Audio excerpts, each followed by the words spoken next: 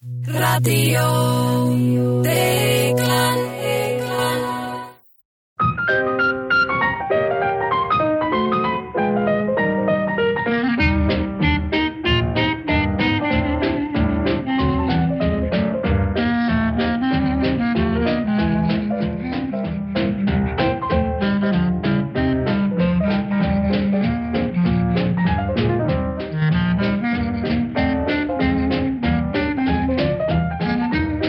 Íslendingar verið velkomin að viðtækjunum. Þetta Radíó Deiglan í miðbæ Reykjavíkur.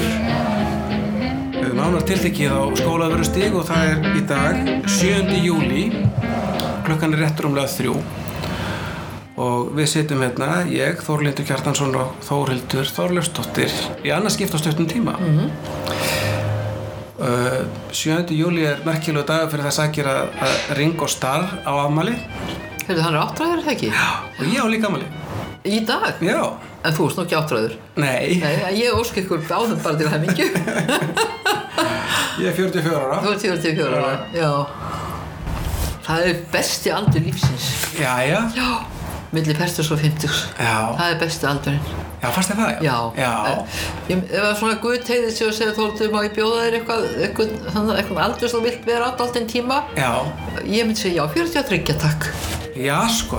Og ég var einmitt 43 gær. Já, ég meina, þetta ofsalega góður aldur. Maður einhvern veginn sko búin að ná svona einhverju jafnvægi í lífinu, maður ekki ennþá einhvern veginn svona fullur af efasemdum við sjálfa sig og leita, þú veist, auðvitað maður leitandi, þú veist svona, já, maður bara svona sestur í svona sjálfan sig og eigin sjálfsmynd, búin að mynda sér skoðanur á mörgu, hefur náttúrulega miklu meiri þekking og skilning heldur maður hafi þegar maður tvítugur. Og einhvern veginn, mér finnst þetta að vera svona uppskeru tími. Já. Mér líður að mér skoðst mjög vel. Já, það gott. Þannig að það þá ágætt. Hvað sem síðar verður. Já, það veit maður. Það veit aldrei. Það eru bara í hendi Guðs, Þórhildur minn. Já. Svo að segir bara svo gamla fólkið. Já, en við ætlum í dag að tala síðast töluðum við frelsi, svona, það var svona megin þema, við fórum víða völl. Já. En í dag ætlum við að tala um femínisma. Og förum örugglega víða völl líka, en þetta náttúrulega logandi pólitískt hugtak. Já, það það, en þetta líka hugtak sem farið að mér finnst misnota mjög mikið. Já. Alveg svo, ég sagði líka frelsundaginn, að sko það getur bara hver sem sagt hann sé feministi og það merkir ekkert annað en það að hann vilji ekki hafa sko konur í búrkum eða þú veist, eða nei, þú veist. Það merkir ekkert annað en bara já, veist allt í lagi bara konur hafa ykkur réttindi og við fara í skóla og ykkur svona, þú veist, fullkomlega innihaldslaust. Já, örugglega sko, það oft á tíðum, ég meina það getur hver sem bara sveiflaði fram að sé feministi. En þú ert feministi? Ég leyfi mér að halda því fram, já. Já, ég myndi það. En þetta er samt sko, ég nefnilega réða stundum upp. Ég fór náttúrulega á einhverja svona alþjóðlega ráðstefnu einhvern tímann á vegum væntanlega ungra sjálfstæðismanna frekar heldur en eitthvað annað og það voru frekar ungra sjálfstæðiskvenna. Já. og þar var svona systurflokkur frá Þýskalandi, kristilegir demókratar. Og á þessari svona einhverju ungliða ráðstefnu var verið að ræða áskoranir framtíðarinnar og hætturnar sem steðja vestrænu samfélagi og kollegar okkar frá Þýskalandi, þeir nefndu hryðjuverk, loftslagsvána og femínisma. Já, ég ekki til þess að því. Og ég hélt þeir væri að grínast, en þeim var alveg fúlast alvara. Þeim leist ekkert á þetta. Þetta var svona kannski 15-20 ár síðan. Sko, já, ég fyrst þegar held ég að sko að ég gjörþekki það nú, þá hefði við tvisvar verið boðið á svona ráðstefnur, kvennaráðstefnur í Þýskalandi og þær voru mjög ólíkar því sem að ég þekkti annars staðar. Þær voru ansi hreint svona herskáar og já, það var ekki aðlaðandi feminismi svona fyrir hann hóværar konur. Nei, það var alltaf sérkennt, svo eflaust fullt til af ykkur öðru sem ég þekki ekki og þeir gáðu og það var mjög lengi gefið út hann blað í Þýskalandi rifbeinið sem var mjög vel þekkt og það, þú veist, auðvitað fullt að gerast það líka en ég sagði að það hafi margir getað tekið undir og jafnvel enn þó þau segið ekki upp á það þorir ekki lengur að segja hann sé ekki sko, þorir enginn að segja hann sé á móti femínisma Nei, en þetta er svona, mér fannst þetta svolítið svona hérna, því ég held að þetta væri bara grín en það er þetta sko, en þetta undirstrikar samt svolítið sko, sem að kannski mín kynslóð upplifir ekkert mjög sterkt af því að við svona ég elst svona upp með þetta sem mjög svona áberandi hluta af samfélagsumræðinni en auðvitað er þetta gríðarleg bylting og breyting þannig að sko ef það eitthvað lífsmynstur kristilegra demókrata fram að þeim tíma hafði sko tók ekkert það að konur væru metnar til jafns eða tækju þátt til jafns við karlmenn veruleg breyting á bara öllu samfélagi. Það er bara þau hugmyndakerfi sem hefur ríkt bara í árþúsundir og þróast auðvitað en staða kvenna hérst lítið breytt bara í gegnum árþúsundin auðvitað þegar þjóðfélagi breytist þá breytist kannski hagur þeirra líf með en svona sko það efaðist enginn yfirráð karlmannsins og yfirburði hans á öllum sviðum og það er ekki fyrir nú ofanverðin 19. öld sem að byrja svona kvennabaráttu að einhverju marki en sko talandi við langar aðeins að svo við séum að tala á sömu nótum að sko annars vegar það hérna bara kvenfrelsi þegar ég var við vorum að berast í þessu það var orðið feminismi ekki orðið svona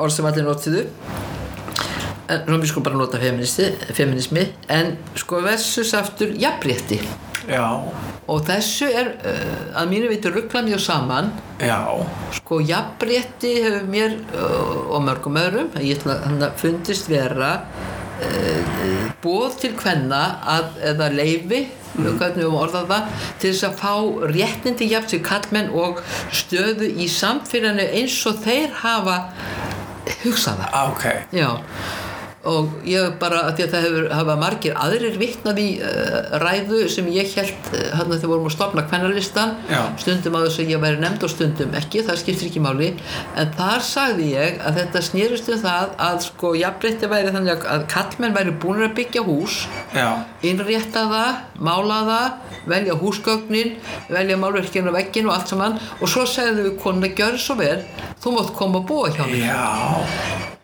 kvenfrelsi væri það að við byggðum okkar eigið hús þar sem við veldum húsgögnum og máluðum og réðum öllu og síðan náttúrulega það æskilega ástand væri það að það væri svona yfirbyggð göng í milli þessara tveggja húsa og þetta væri munurinn á því sem við köllum þá kvenfrelsi eða núna femínisma og jafnrétti og mér finnst mjög sko áríðandi að við höfum þetta í huga af því að þetta í rauninni breytir því sem breytir umræðuefninu. Þetta algjörlega gjörbreytir umræðuefninu. Þú ert hér að segja hluti sem bara uppljóma fyrir mér ákveðna muna því að þetta til dæmis hjá svona hægrimönnum og kannski íhaldsmönnum þá hafa menn geta sagst vera feministar ef þeir væri ekki beinlínis á móti jafnrétti. En þetta er þetta sjálfsögðu þetta er að sjálfsögðu mikill reginmunur. Þetta er mikill reginmunur. En nú myndu þetta margir segja að þetta væri ekki rétt að mér, það væri líka feminismi en í grundvallaratriðum svona finnst mér þetta og mjög mörgum og ég er ekki að búa þessa kenningu til. En í mínum augum er feministi sú eða sá sem að efast gerð og stofnanir samfélagsins að þar sé svo mikil skekkja og það er stundur segjum við bara að það þarf að brjóta niður feðraveldin nú er mjög tísku að segja ég ætla ekki að gera lítið úr því að þurfa að brjóta niður kapitalisma því að hann sé að drepa heiminn og kapitalismin er auðvitað algjörlega samofin feðraveldinu og feðraveldis hugmyndir ganga aftur í kapitalismannum og grunnstoðir menningarinnar feðraveldi og öllu því sem því fylgir og það öll hugmyndafræði, það öll trúarbrögð, það allar hagfræðikenningar, það rauninni allt fyrirkomulag heimsins byggt á hugmyndum kallmanna sem hafa þróast í gegnum aldirnar og eins og ég segi, við erum gestir þar og við ég held að við munum að konur sko ef við ekki breytum heiminum þá hvað sem við gerum það því við ætlum að rífa kapitalisma að ferra, menn mér finnst maður verða að sjá þessar hluti í samhengi og þarna og sko ég sé þetta heldur ekki sem annarkvort eða kallmenn hafa stundum sagt já ætli þið bara alveg að taka yfir þá sjá þeir einhvern veginn fyrir sér að konur ætla að taka yfir og kúga kallmenn en mér þetta þess að velta einu upp hérna sko að því að þú segir þá að öll þau kerfi sem að heimurinn svona byggist á núna séu byggð af kallmönnum en sko og þar alveg séu konur gestir en ekki þá eiginlega allir aðri kallmenn gestir líka því að þeir í raun og veru hafa alveg jafn lítið að gera með það alveg rétt, ég meina kallmenn ekki allir kallmenn sem hafa auðvitað kallmenn sem hafa notið valda annarkvort í gegnum erfðir eða völd eða þjóðfélagsstöðu eða menntun hernað alls það sem kallmenn gátu náð upp píramídan, upp stigan það auðvitað þeir sem hafa mótað og aðrir kallmenn eru að sínu leyti jafnmikil fórnarlöf feðraveldisins eins og konan en kallmaðurinn samt tilheyrir kyni sem í ráðandi kyn tilheyrir sko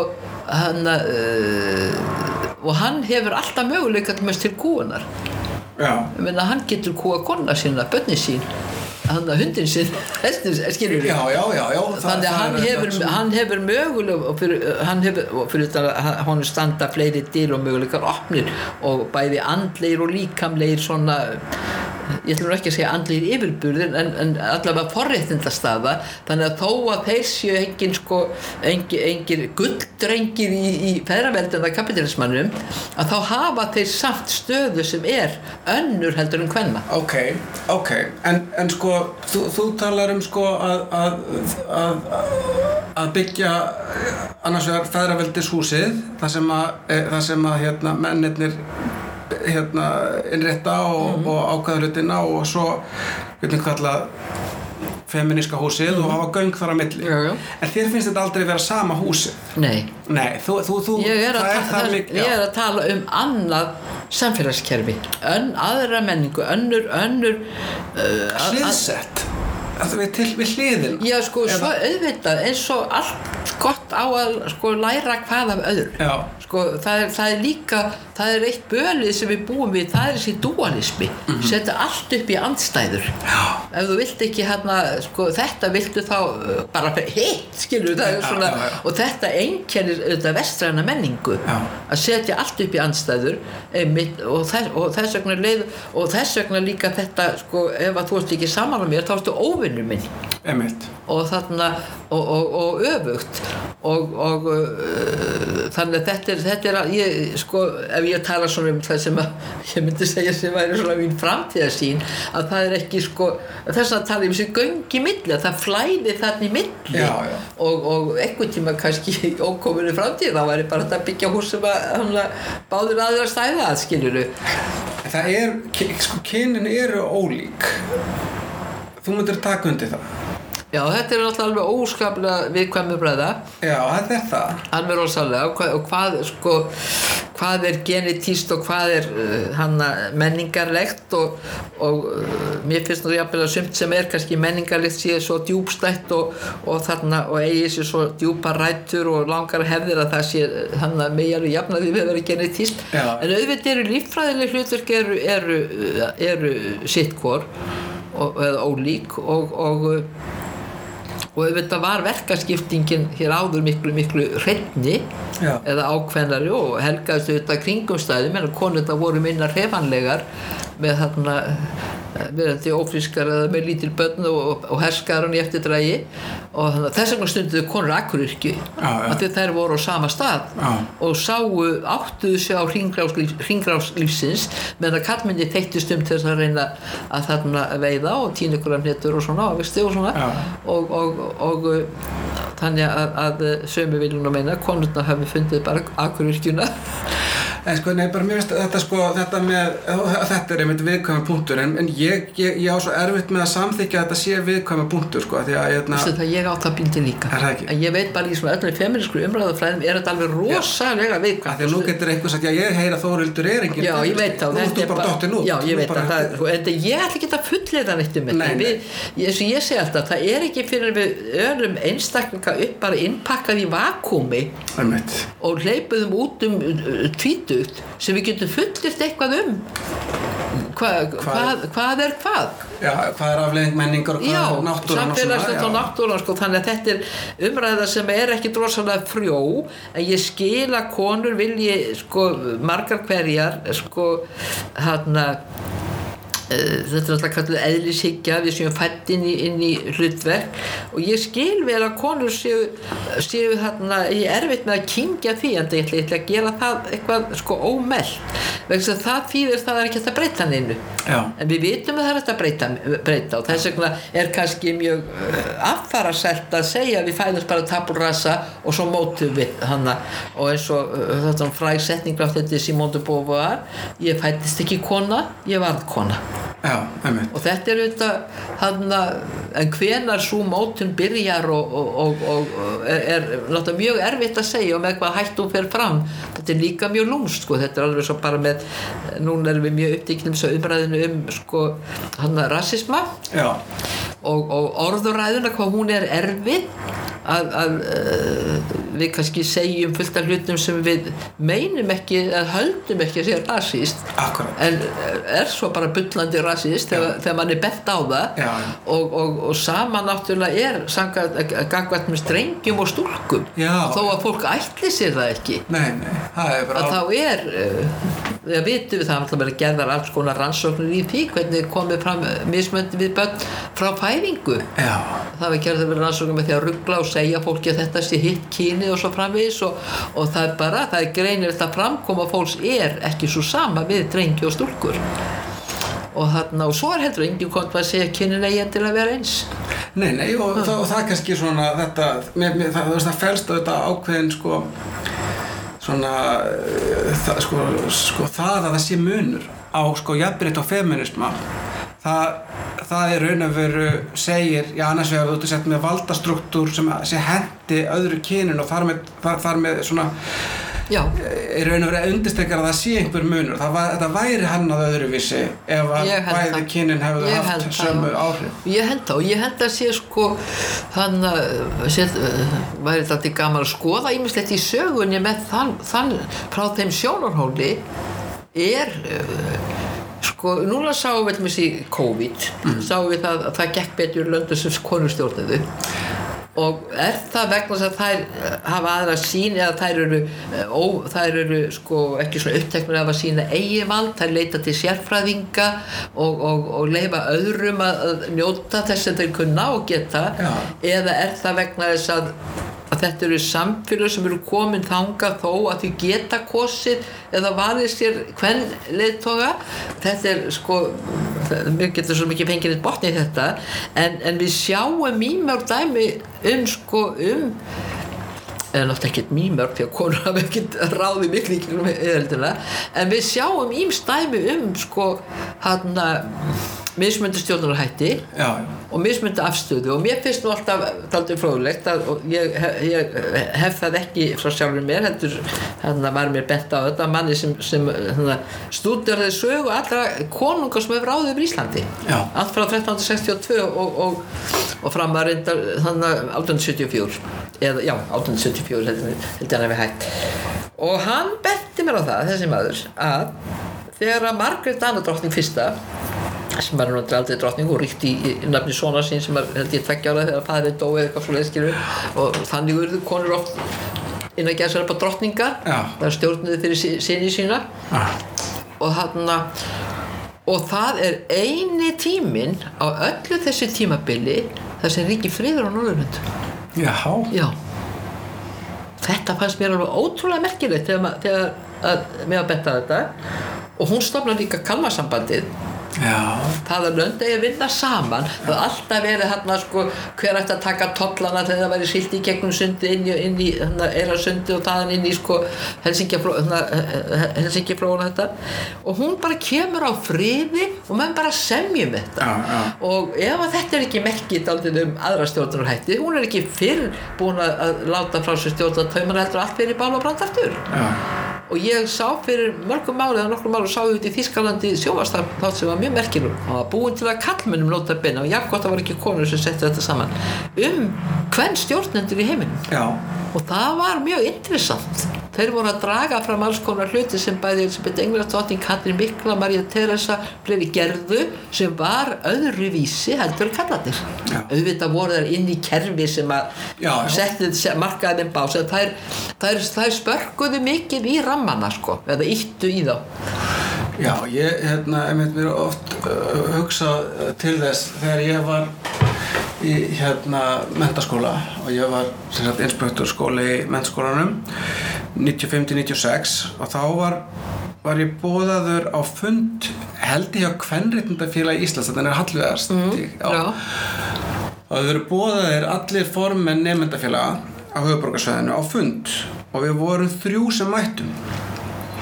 Ég og 2 merkilega konur, Berglind Hallgrímsdóttir sem var forseti framtíðarinnar í MR, og Katrín Jakobsdóttir sem þá var ármaður í MS. Og það sem ég man svo skýrt eftir að eitt af því sem hafði nýlega gerst þarna var að Rannveig Rist hafði verið ráðinn forstjóri álversins. Og ég man ekki hvert okkar það var, alveg örugglega ég eða Berglind nefndi þetta sem svona eitthvað til marks einhvers konar framfarir, en það var lítið gert úr því. Og látið í það skína að þetta væri sýndamennska, að það væri verið að ráða konu. Hún væri bara eitthvað leppur eða eitthvað slíkt. Eitthvað slíkt. Og ég veit það sko eins og að mörgum sterkum konum sem ég þekki og hef umgengist og hafa kannski margar þeirra ekkert endilega verið hrifnar af feminista stimplinum. Nei. En þær hafa... Veistu það hverju? Ég nú ætla ég að reyna að velta því fyrir mér. Sko, og það til dæmis það að sko að ég held til dæmis að það hafi nú ekki farið vel í hana Berglindi þegar þetta var sagt, sko, hún sjálf fór í verkfræði og svona, að það væri gert lítið úr þessum árangri. Margar konur á hægri vangnum voru auðvitað líka alltaf mjög pirraðar yfir því að Margaret Thatcher var afskrifuð sem fyrirmynd kvenna, sko, þeim fannst. Og þannig að þessi hópur einhvern veginn, og kannski það að þær hafi talið að þær gætu náð árangri inn á svæðinu þar sem karlmennir hafðu hannað. Og ég ekkert að gera lítið úr því, Þórlindur, að við getum ekki setið bara aðgerður svo beðið eftir 1000 ára í skilur. Nei. Þetta var óheppilegt. En þú veist hvað ég við. Og auðvitað sko mikilvægt að laga stöðu kvenna í núverandi kerfi, en í grunninn finnst mér þetta kerfi rátt. Og ég hugsi yfir þessu sko, síðan heyrði ég daginn, þá var Dolly Parton spurði hvort hún væri feministi, og hún alveg bara verðneitaði fyrir það. Tumble out of bed and I stumble to the kitchen, pour myself a cup of ambition and yawn and stretch and try to come to life. Og þá hvernig hún fór að tala aðeins lengur, og þá hvernig svo, kannski ég feministi. Þegar hún var búin að hugsa þetta aðeins nánar, og auðvitað jafnrétti sem þér sko, Working 9 to 5, what a way to make a living, barely getting by, it's all taking and no giving. Það svona, sko, það ekki allar konur, sko, sem hafa náð árangri tilbúin til þess að taka hvernig undir þetta, og þá fer maður stundum að hugsa, sko, þetta ekki ógulega, mikill óþarfi, sko, að það sé einhver svona ætti ekki allar konur að geta verið saman í liði varðandi þessa hluti, sko, eða Já, mér finnst það. En sko, auðvitað í þeim stjórnmálaflokki sem þú hefur aðhyllst, að þá hefur lögð mikil áherslu á, þetta flokkur sem kennir sem einstaklingsfrelsi, að það sé undir hverri og einni konu komið. Og þetta ungar konu, auðvitað viljum við öll styrkja okkur og trúa mátt okkur á megin. Og það er mjög algengt að ungar konur trúi því að sko hindranda séu bara ef þú ert ekki nógu dugleg, ef þú mentar þig ekki nógu, ef þú ert ekki nógu, og þær ætla ekki að láta þessar hindranir aftra sér. Og svo kannski rekast þær á og þess vegna seinna, og það var nú stundum sagt við okkur til kvennaræðslu, makvel ekki ungar konur, það bara nákvæmlega út af þessu. Það ekki fyrir þær svona komnar aðeins út í lífið sem þær fara að reka sig á hluti þegar þær fara að eiga börn og karriérum brúsa upp hjá manninum og þær eru miklu meira bundnar, þær var miklu meiri skyldur heldur en karlmenn, þær fá ekki sama framgang, þær eru mikið í varnarstöðu, allt þetta sem þær bara reka sig á og þá fara þær nú svona aðeins að hugsa sig tvisvar. En það er mjög algengt að svona það sem við kannski kalla hægri sinnar, ég veit ekki hvað það er, en svona að konur trúi þær geti bara sjálfar sko sem einstaklingar breytt hlutum og þarna og ég held að þetta sé það sem maður fylgdist með gerast. Við vorum aðeins að spjalla þetta daginn svona eftir síðustu upptöku sko, maður fylgdist með því að í félagsstörfum í menntaskóla og háskóla þá upplifði ég það nú algjörlega þannig og ég vona að svo upplifun hafi ekki bara verið sko okkar strákana megin, en maður upplifði mjög mikið að það var samfélag sko, það sem að það var jöfnuður á milli kynjanna sko.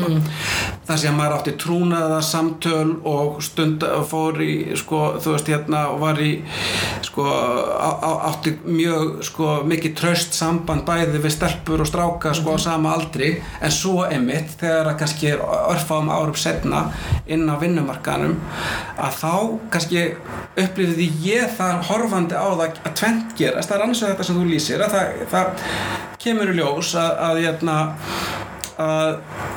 það er ekki, leiðin er ekki lengur bein, heldur er hún brött fyrir þær. Og svo gerist það líka að það fer bara að togast á kannski og þá kannski kemur eitthvað svona munur sko, að þegar konur fara að eignast börn og fjölskyldu að þá kemur tímabundið held ég hjá mörgum þeirra og ég sé það hjá vinkonum mínum og svona þá minnkar þessi metnaði fyrir því að segja ok, það eina sem skiptir máli er hvenær mér tekst að verða millistjórnandi í bankanum. Það verður ekki eins áríðandi í einhvern smá tíma og þá kannski gegnum tíðina það kannski að konur hafi bara algjörlega mistað þeirri lest og svo þegar það kom aftur út af vinnumarkaðin þá bara er búið að taka alla stöðuna. En það er kannski ekki alveg rétt orðalega að segja sko ég get sett spurningar ekki orðalega minnkar metnaður, þær hreinlega hafa kannski ekki orku sko, þú veist, eigandi kannski 2-3 börn og einhvern veginn svo bara því miður, en þá að sko konur bera hérna og þunga af ábyrgð á heimilinu og margar konur segja mér sko, mennirnir séu, það er bara alltaf dæmikert við segjum að mennirnir séu hjálpsamir sem þýðir það að þetta er ekki þeirra skylda, heldur þeirra að hjálpa henni og það er segja, það er fínt sko, en ég þarf að skipuleggja þetta allt sko, ég þarf að segja að mann eigi að ná í gulla í tónlistarskólanum klukkan 4 og ég þarf að segja að mann eigi að fara með vöru til tannlæknis, eitthvað svona þannig að öll skipulagning og svona heildarumsjónin er kvenna og það auðvitað, ég var nú aðeins að minnast á þann daginn sem var þessa kenningu sem var verið að rifja upp aftur núna, var ekki að tala þetta við þig ástar og umhyggju orkuna og sem að Anna Guðrún Jónasdóttir settur nú fram fyrir 30 árum og kallaði þá bara orkukenninguna. Þetta konur sko gæfa alveg ofboðslega orku í það að annast aðra og umhyggju og ást og það eru börnin og það er fjölskyldan og það eru fullorðnir foreldrar og þær fengju kannski ekki tilbaka svona ekki alveg jöfnu hlutfalli við það sem þær gæfu. Ég held að mörgum konum finnist þetta ákaflega mikilvægt og myndi ekki skipta því út fyrir ég held að það er það nærast líka, þetta fá þær orku úr þessu líka. En það náttúrulega svona, það alveg vitað að þú þarft, ef þú ætlar að fara hratt upp eitthvað sem þú kallar metorðastiga og verða millistöndund í bankanum, þú veist, þá þarftu kannski bara mikla einbeitingu og orku sem verður bara að vera þar. Þú getur ekki verið skipt á einhverja 10 stafi. En svo segir þetta sko, Þórlindur, og þetta held ég mest áhægt að ræða þetta, því að ég tel mig hafa reynslu af því og ég held að flestir sko karlkynsvinir mínir hafi sambærilega reynslu. Að þegar það kemur að því að segja sko hver á að bera ábyrgð á rekstrunum, hver á að skutla hvað og hvað á að gefa, hvaða botn og borða og hvenær á að þvo þessi föt, þá held ég að sé mjög algengt að það sé alveg sama hversu vel mennirnir standa sig, þeim aldrei raunverulega treyst.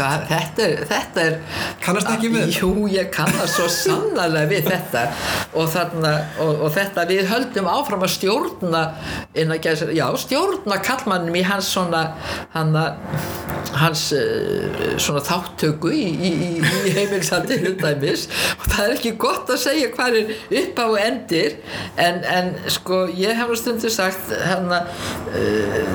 sko að það er eitthvað sem virðist vera dálítið svona svo nú maður aftur komin að því hvað er með fætt allt þetta, allavega ég menna okkar hvað sem þeir þá sko þá er eins og okkur látið þetta betur. Ég meina allar konur segja kallmenn sem þríf ekki nógu vel. Akkurat.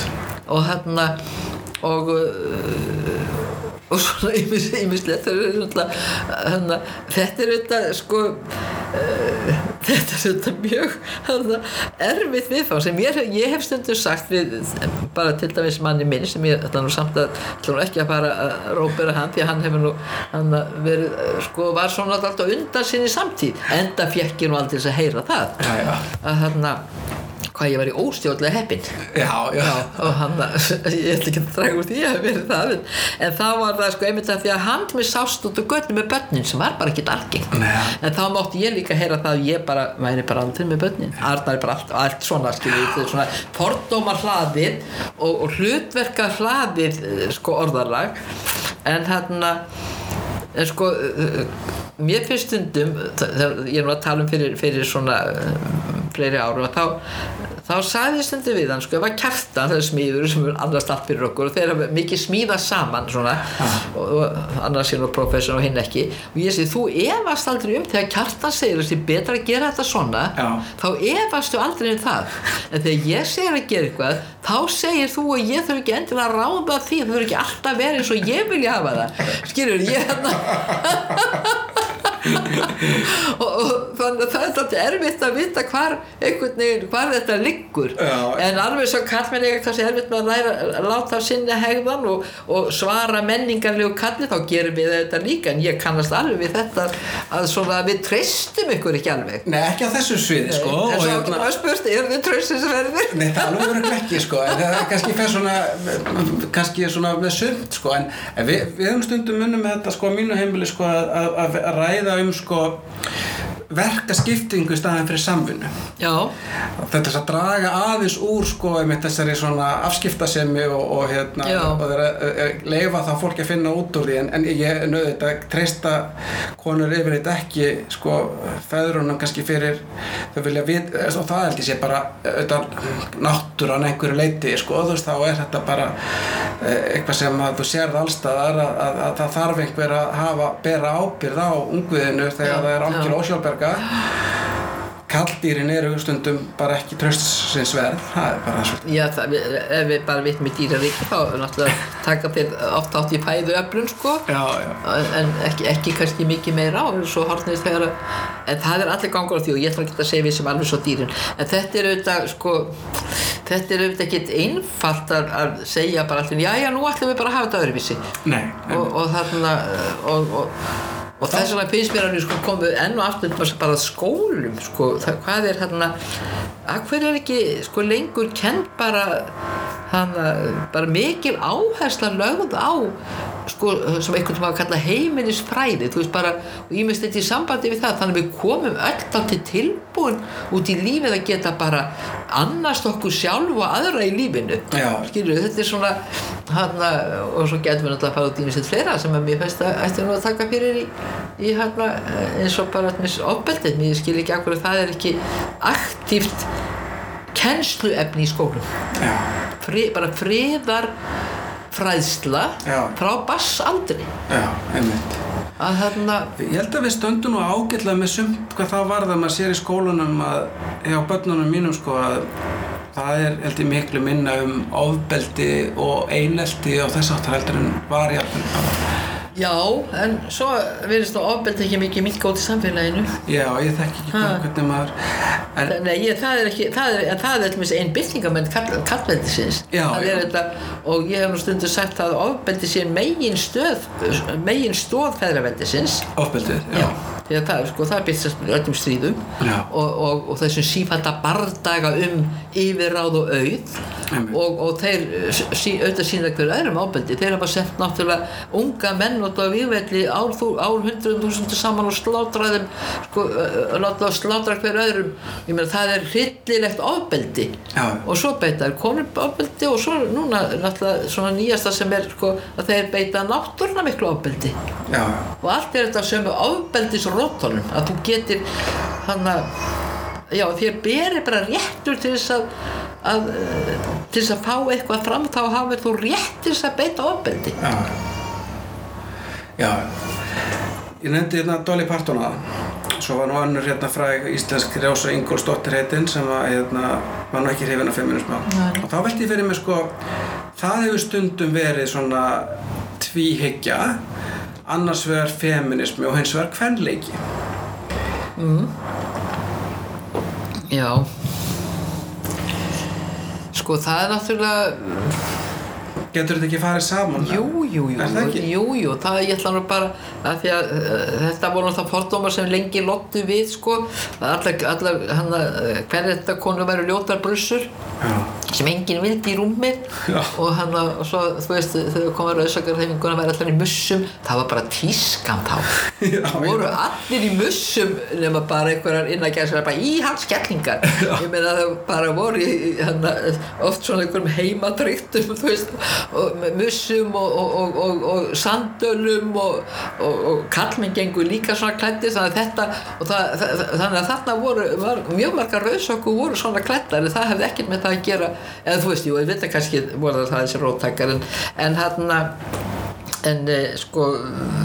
svo breyttist þetta nú og það var sagt líka okkur í kvennalistanum að við vorum afskaplega ljótar og enginn vildi okkur nú vill henni til bara sem að nefni dæmi að fyrstu 3 konurnar á þing voru Sigríður Dúna Guðrún Agnarsdóttir og Kristín Halldórsdóttir og þegar birtist nú með að skoða mynd af þeim 3 þá var þetta glæsilegar konur og mér hef oft haft gaman að því að segja sögu af elstu dóttur minni Guðrún Helgu heitinni að hún var að passa einhver stað með eitthvað í vinkonu sinni og það hefur að skoða var eitthvað heims lífsblað eitthvað svona með eitthvað umfjöldun kvennalist og heilmikið myndum af okkur og svona svo kemur fólki heim svo af veitingastæði eitthvað svona glatt á hjalla og komið heim í partí svo var það gert í gamla þetta veitingastæði lokuðu fyrr og svo var best talið eitthvað að kvennalistanum og það eru bara allir sammála það að konur alltaf samþykja rosalega oft það sem kallmenn segja að þeir vil ekki styggja þá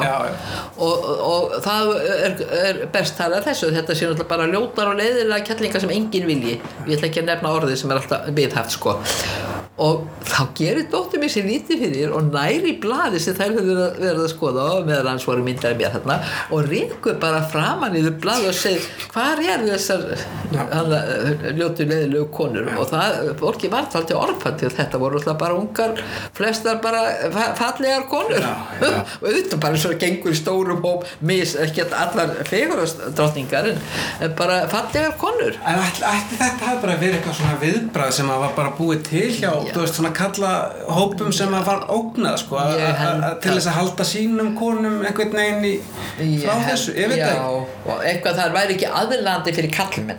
Sko, það var náttúrulega mjög snemma svo hugmynd og auðvitað reyndu þá konur alltaf að skilja sig frá kallmennum með, sko, kannski hegðun sem var öðruvísi, jafnvel klæðaburði og svona að vera ekki í hlutverkinu bara að gangi augun á kallmennum en ekki síst þetta bara mýta sem kallmenn búa til að það séu bara ljótar og leiðilega konur sem enginn vilji sem að lenda á þessari ógæfu braut. Nú þetta náttúrulega, þetta ekki lengur svona. Nei. En auðvitað, sko, ef þú sér bara að horfa á súffragetturnar í Bretlandi, þetta voru yfirsettakonur. Og það bara mætt út á göturnar í korsilettunum og með hattana og paraplyurnar og allt saman, sko. Og svo lentu þessar konur í fangilsi og var þvingaður orðin þær matur til þess að létta þessari vitleysu. Og þannig að það var ekki aldeilis ljótar og leiðilegar. En þú veist, þannig að þetta þetta bara tilbúningur til þess að þetta bara svo við segjum að allt dögt fólk sé sóðar. Já, algjörlega. Og látt að búa látt líka. Já. Ég held að þetta sé kannski gæti svona meðvitað og ómeðvitað verið svona viðbragð, hvað skulum ég köllu það bara feðraveldið til þess að svona draga úr þessu. En það, ég held að menn segir nú ekkert svona lengur. Nei, ég held ekki. En þá það, sko, ef þú kemur að einhverju svona hatrami sem kannski kalluð hatusumræði eitthvað með svona netinu, þá ótrúlega fljótt í svona frasa. Ef að kona svona segir eitthvað sem þau mislíkar, þá geta komið ótrúlegustu orð og samlíkingar og viðurstyggir eitt orðbragð. Og þannig að það það svo sem eimir eftir af þessu en svona allt venjulegt fólk vil nú ekki láta bendla sig við svona fordóma. En það síðan, sko, var ég hugsa, sko, hefur maður hugsað svona hópa, sko, sem að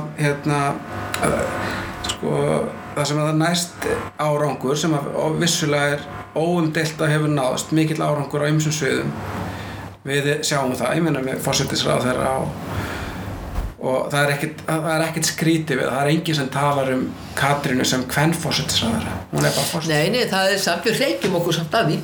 Já, við leifum, akkurat, en ég held að, sko, fyrir ég náttúrulega búin að þekkja hana, hún jafnaldri minn frá því að ég var hætti kringum 20 með alltaf alveg augljóst efni í þetta embætti. Nei, það þykir ekkert, sko, svona tíðindum sæta, en við skulum bara muna að Jóhanna Sigurðardóttir var fyrsti forsætisráðherra, það ekki lengra síðan og það var ekki, sko, hún fékk ekkert blíðar viðtökur. Nei.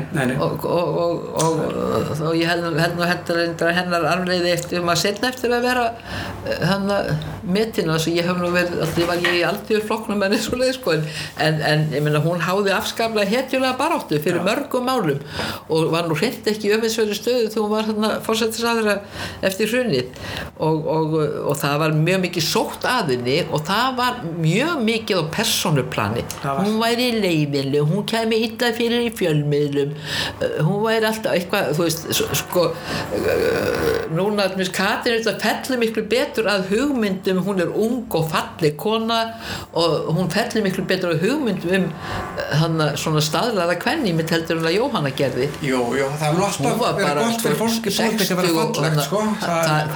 Það til framdráttar, það veit allir en sko þannig að kannski það tíman að tákna að Katrín ekki meðhöndluð sem svona eitthvað geðvonsku fyrir bara bitur leiðileg kona eins og Jóhanna var og það var því miður til bara fjölmiðlar sko tóku bara eða voru í forustu í þessu. Þetta væri mikið rannsóknar efni en auðvitað er það þannig í heiminum í dag að það svo sem það þykir ekkit sko ég meina þannig að þetta verið gríðarlega mikilvægt að hafa manneskjum eins og Merkel.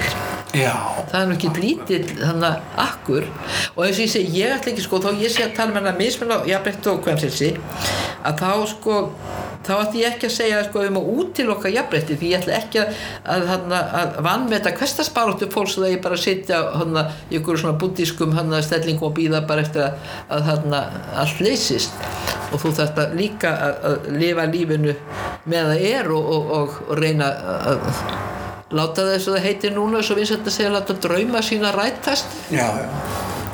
en ég samt sem áður sko, því að við þurfum að fara að enda þetta núna Já. að mér langar til samt að sko segja bara hvað sem hverjum finnst þessi mál að þá byltingin í hana sem að konur hafa gert núna síðastlin 100 ár núna það langmerkilegasta bylting mannkynssögunar Já. og hún hefur verið sko hægfara, hún eins og hann bara svona niður sjávar það svona fellur að og fjarar út aðeins til skiptis en hægt og bítandi og án blóðsútfellinga og án einhverja hræðilegra afleiðinga valda baráttu en þetta merkilegasta bylting mannkynsins og það sem náttúrulega hefur staðið konum af svona mikið fyrir þrifum það að samfélagið neitar að breytast konur hafa gjörbreytt lífi sínu og lífi fjölskyldna og samfélagið seint að taka við sér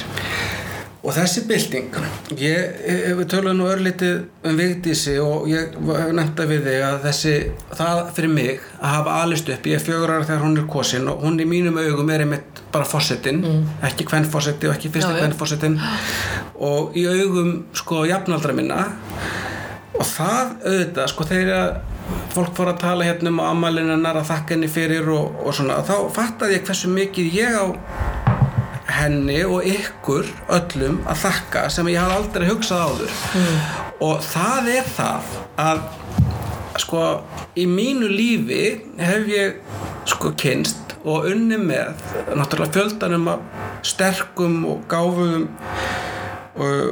konum sem að fengu tækifæri til þess hvort sem það var sko rétt mat á stöðunni ekki en þær upplifðu sig held ég alltaf í sínu uppeldi eins og þeim væru allir vegir færir og hvort sem það ráku sig seinna á alls konar hindranir en þetta það sem ég svolítið sko hugsi yfir og mjög þakklátur fyrir að hafa alist upp af kynslóð með ungum konum og stelpum sem að töldu sig aldrei þurfa eitthvað að gefa einhverja afslætt af sínum metnaði eða draumum. Það auðvitað dásamlegt sko þegar þú